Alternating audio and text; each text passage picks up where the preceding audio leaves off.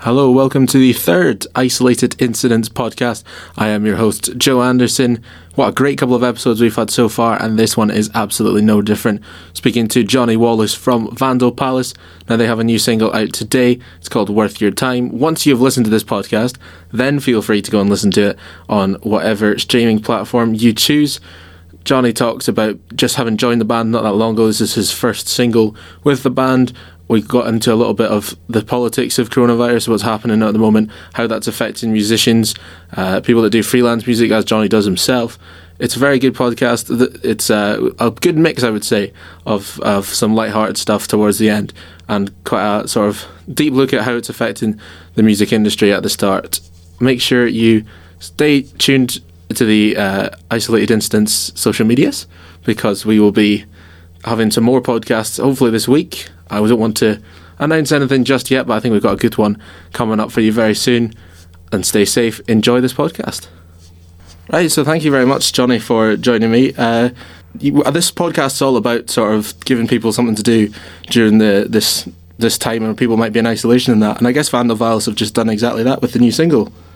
Yeah, we just hope that it can get people through this pretty rough time. It's the first piece of music that I've done in the studio with the boys since our first drummer departed, so I've got even more reason to be excited for it. We had a great time making it, and since we've had our Edinburgh gig postponed, we had I had a Glasgow show postponed, and the future gig-wise is very uncertain at the moment, so we hope that this release tides people over for however long this is going to go on for, and we've got more exciting stuff coming up in the pipeline too. What does the single mean to you? It's an important one for me. As I say, it's the first one that I've recorded with the boys. It's almost like my rite of passage, if you will. My proper induction into the band and getting my stamp on the Vandal Palace sound, and kind of solidifying me as a member. So that's why it means a lot to me. But the boys have been holding on to it for quite a while, and from what I heard from them, it's always been a favourite that they have liked to go back to, especially in the practice rooms and stuff, just to go back and work on it here and there, tweak it and stuff. So I think everyone was really buzzing to just get it down, get it recorded, so we're all pretty excited. And how have you settled into the band? Is this the only initiation, or has there been something a bit more of an initiation sort of ceremonially than this? No, I would say it was kind of a very natural transition for me into the band. When Ryan left, their old drummer, I just started jamming with them. I'd done a gig with them where I actually supported them at the Mash House a couple of weeks before, and then Lachlan messaged me saying that they were looking for a new drummer, so I already had touched base with them, and we just jammed. We got on really well. The parts I was writing seemed to gel with the tunes that they already had, and it just went from there, really. The Facebook post was kind of the as much ceremony as I got for joining the band. But yeah, it's I'm loving it so far. Playing good quality gigs. They're all really nice boys. We all get along well, practicing and recording and travelling. It's been a total blast, so I'm looking forward to the future with them for sure. You say there's been some great gigs. Unfortunately, your Bongo headliner has been cancelled, or postponed rather. Just tell me a bit about how disappointing that is, I guess, when that's obviously something you've been looking forward to. Yeah, it was a big one. We've had it planned for quite a while, and I know personally I've always wanted to play Bongo Club. I've only seen a handful of bands there. It's mostly just the club nights that are on there, but we were all super excited to play, and it was going to be our big Edinburgh headliner for the year. We were super stoked about it, and it's been postponed, which is really gutting. But safety comes first. Safety to the public. I think everyone in the music scene right now is doing really well just to bite the bullet and cancel or postpone their gigs. Fabric Bear had a big tour lined up, which they've postponed, and a lot of people are following in the same vein because it's just about no gig is worth putting people's health at risk. No matter how good an opportunity it is or how excited you are for it, you've got to take the sensible option. And to what you said about the music industry sort of having to bite the bullet a little bit, how big an impact do you think this is going to have? I suppose on bands Vandal Palace size as well, there's a financial aspect to this. Yes. I think it's very difficult. Some bigger bands, they're having to postpone tours, festivals are being postponed, stuff like that. Some of the bigger acts are more financially stable to handle it, but bands that are trying to get bands at a small level like Vandal Palace that are trying to get momentum in the scene, are trying to get movement, trying to do things, that's going to stop for bands at that level for the time being because nothing is going to be happening. For my personal project, I had a lot of things lined up and they've all just been cut out because of this. So I think some bands might stagnate a little bit, but bands will just need to work hard and keep getting together, keep writing, even if they're isolating, FaceTime, just stick at it and try and put out any sort of content. I've seen a lot of people doing live gigs as well. I think the people that are going to, Facebook live gigs, I've seen a lot of them kicking about, and I think that's a really good idea. But I think that the people that are going to struggle the most right now are the freelancers, the self-employed musicians. Again, I know a lot of them, and a lot of them are seriously struggling. Me, personally, all my gigs have been cancelled, and my work, I only do a couple of shifts a week, but that's closed. That's closing over the next couple of days. So my income has been cut greatly, and I know a lot of my musician friends, some of them are session players, solo sax players, percussion instructors. Their workshops and events are getting cancelled, and they have no money to pay rent, and it's definitely a scary time for a freelance musician or anyone that's self-employed, really, in any field. That's going to be really difficult over the next couple of months. Do you mind if I ask what it is that you do? Yes, I am a teacher. Oh, wow.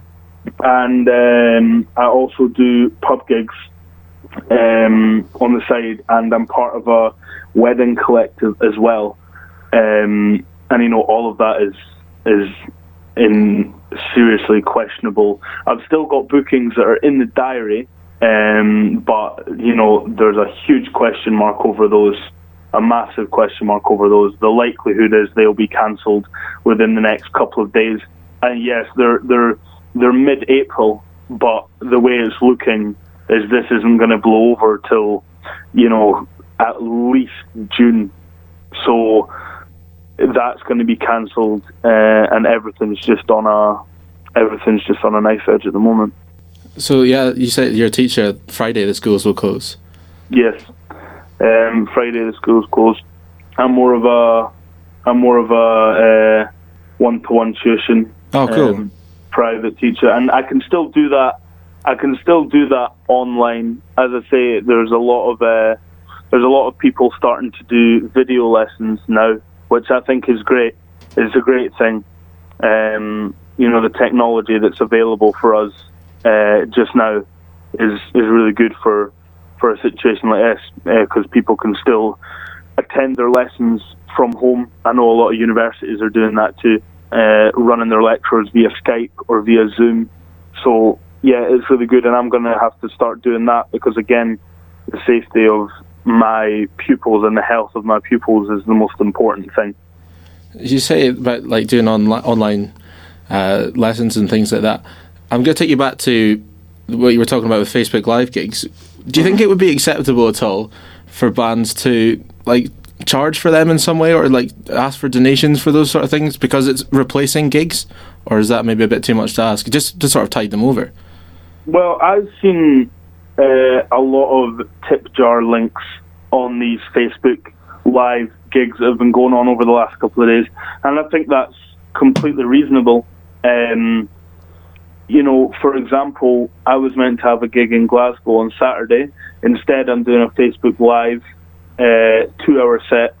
So if you were coming to see my half-hour set, you'd be paying, I think the tickets were £6, but you get a 2-hour set. And I know that the artists aren't going to be asking for much, maybe just as little as £1 would help them. You know, you don't think it'll help, but if you donate £1, and let's say 30 people are watching the stream, and every single one of them donates £1, that's £30. And right now, that's going to go a long way, since most freelancers have next to no income at the moment. So I think it's pretty acceptable, because at the end of the day, the donation is a choice for the viewer. They don't have to. Artists are. I mean, I know I'll be happy enough if people will just, you know, sit and listen and enjoy it. If they want to make a donation, that's great, but they're not under any obligation, and for that reason I think it's an appropriate thing to do. This has been quite a heavy start to the podcast. We've really got in quite deep on this. Let's light it up a little bit. Who do you think from Vandal Palace would be most suited to a week in self-isolation? Who would do fine on their arse for a week? I would say Charlie, the bassist. For any reason in particular? He's just like, I don't know, he's just always in his gaff, eh? I think he's been self-isolating since I met him, to be honest. He's either in the library or in his gaff. I've never actually seen him anywhere else apart from gigs. So yeah, I think he'd do fine. Now, if you had to self-isolate with, you could pick anyone in the whole world and you're going to self-isolate with them for a week, who are you picking? Oh, that is a great question. Anyone in the world? I would probably say, I would probably say a guy called Mike Johnson. He's a drummer from America. He's a drum teacher and a session musician. I've seen him in, what's it called? Like doing a showcase, like in Clinic, that's it. I've seen him do clinics in Edinburgh before, and he's such an inspiring dude. He teaches drumming like a 9 to 5. He's that passionate. You know, he gets up, he practices like 5-6 hours a day. He teaches for a living. He runs online lessons, and he's just a mad inspiration. And I think if I was going to do something with a week isolated in my own house, it would be play drums, and what better person to do that with than him? So yeah, it would definitely be Mike Johnson. So you'd be hoping for the magic to rub off a little bit then? Yeah. I've been praying for that ever since I found out who he was. So then, conversely to that, who's the worst person in the entire world that who could you just not bear being stuck in a room with for a week? Lachlan. I'm sure he'll love you for saying that. I love spending time with Lachlan, but I think we can both get a bit nippy at each other, like anyone does. You know, I think there's many people that I wouldn't share a room with for a week, but any chance to dig at Lachlan, I'm going to take. Fantastic. Yesterday we got Katie Hopkins and Piers Morgan, and today we're getting Lachlan Will. He's been put the same level as them. Oh, geez, definitely not. They're both horrible people, but I think me and Lachlan would grate quite quickly. It's got to be good. I'm seeing him tomorrow, so I'll apologise. You'll apologise for saying that to him. I hope you will. Yeah. So Lachlan, having a person with that experience in a band, and also having a relationship with Jake before they started, obviously, well, quite a good relationship. They've been in a band before, Lost in Vancouver. That's got to be a really good thing for a band. Yeah, it is. It's always good to have two members that are either very strong friends and or have been in projects before, it makes the chemistry a lot stronger off the bat. It makes the songwriting easier, and Jake is a great songwriter, and Lachlan has insane technical ability and an insane riff writing style. I've never really heard anything like it before on an amateur band level, and those two really gel really well, and that's probably because of their history in their previous projects together. So yeah, it's really good to have both of them kind of driving forward, and then me and Charlie have just slotted in really nicely with them. So I like to look towards the future at the end of these sort of interviews, but it's obviously really difficult at the moment. The future. How do you, as a band, sort of try and drum up enthusiasm and get people excited for what's coming when you're not certain yourselves what's coming? Oh, it's so difficult. The only thing you can really do at a time like this is just keep giving content. If you have a release scheduled for a couple of months, bring it forward. Do your live gigs, do your live Q&As. Just try and give the people as much content as possible. Because if they're not coming to see you, they'll be forgetting about you. So you just need to keep on reminding people that you're still there, you're still active, and you've still got big plans for the future. Obviously, our plans for summer have now been put on hold, and we don't know what the future holds after that. But we just hope that we can, after all this is blown over, we can get back to a bit of a head of steam. You said you've got some exciting things to come. Is there anything you can sort of shed some light on for us? I don't know how much I can say, but we've got. I guess I can say it won't be too long until you'll be getting a second new tune from us. Oh, fantastic!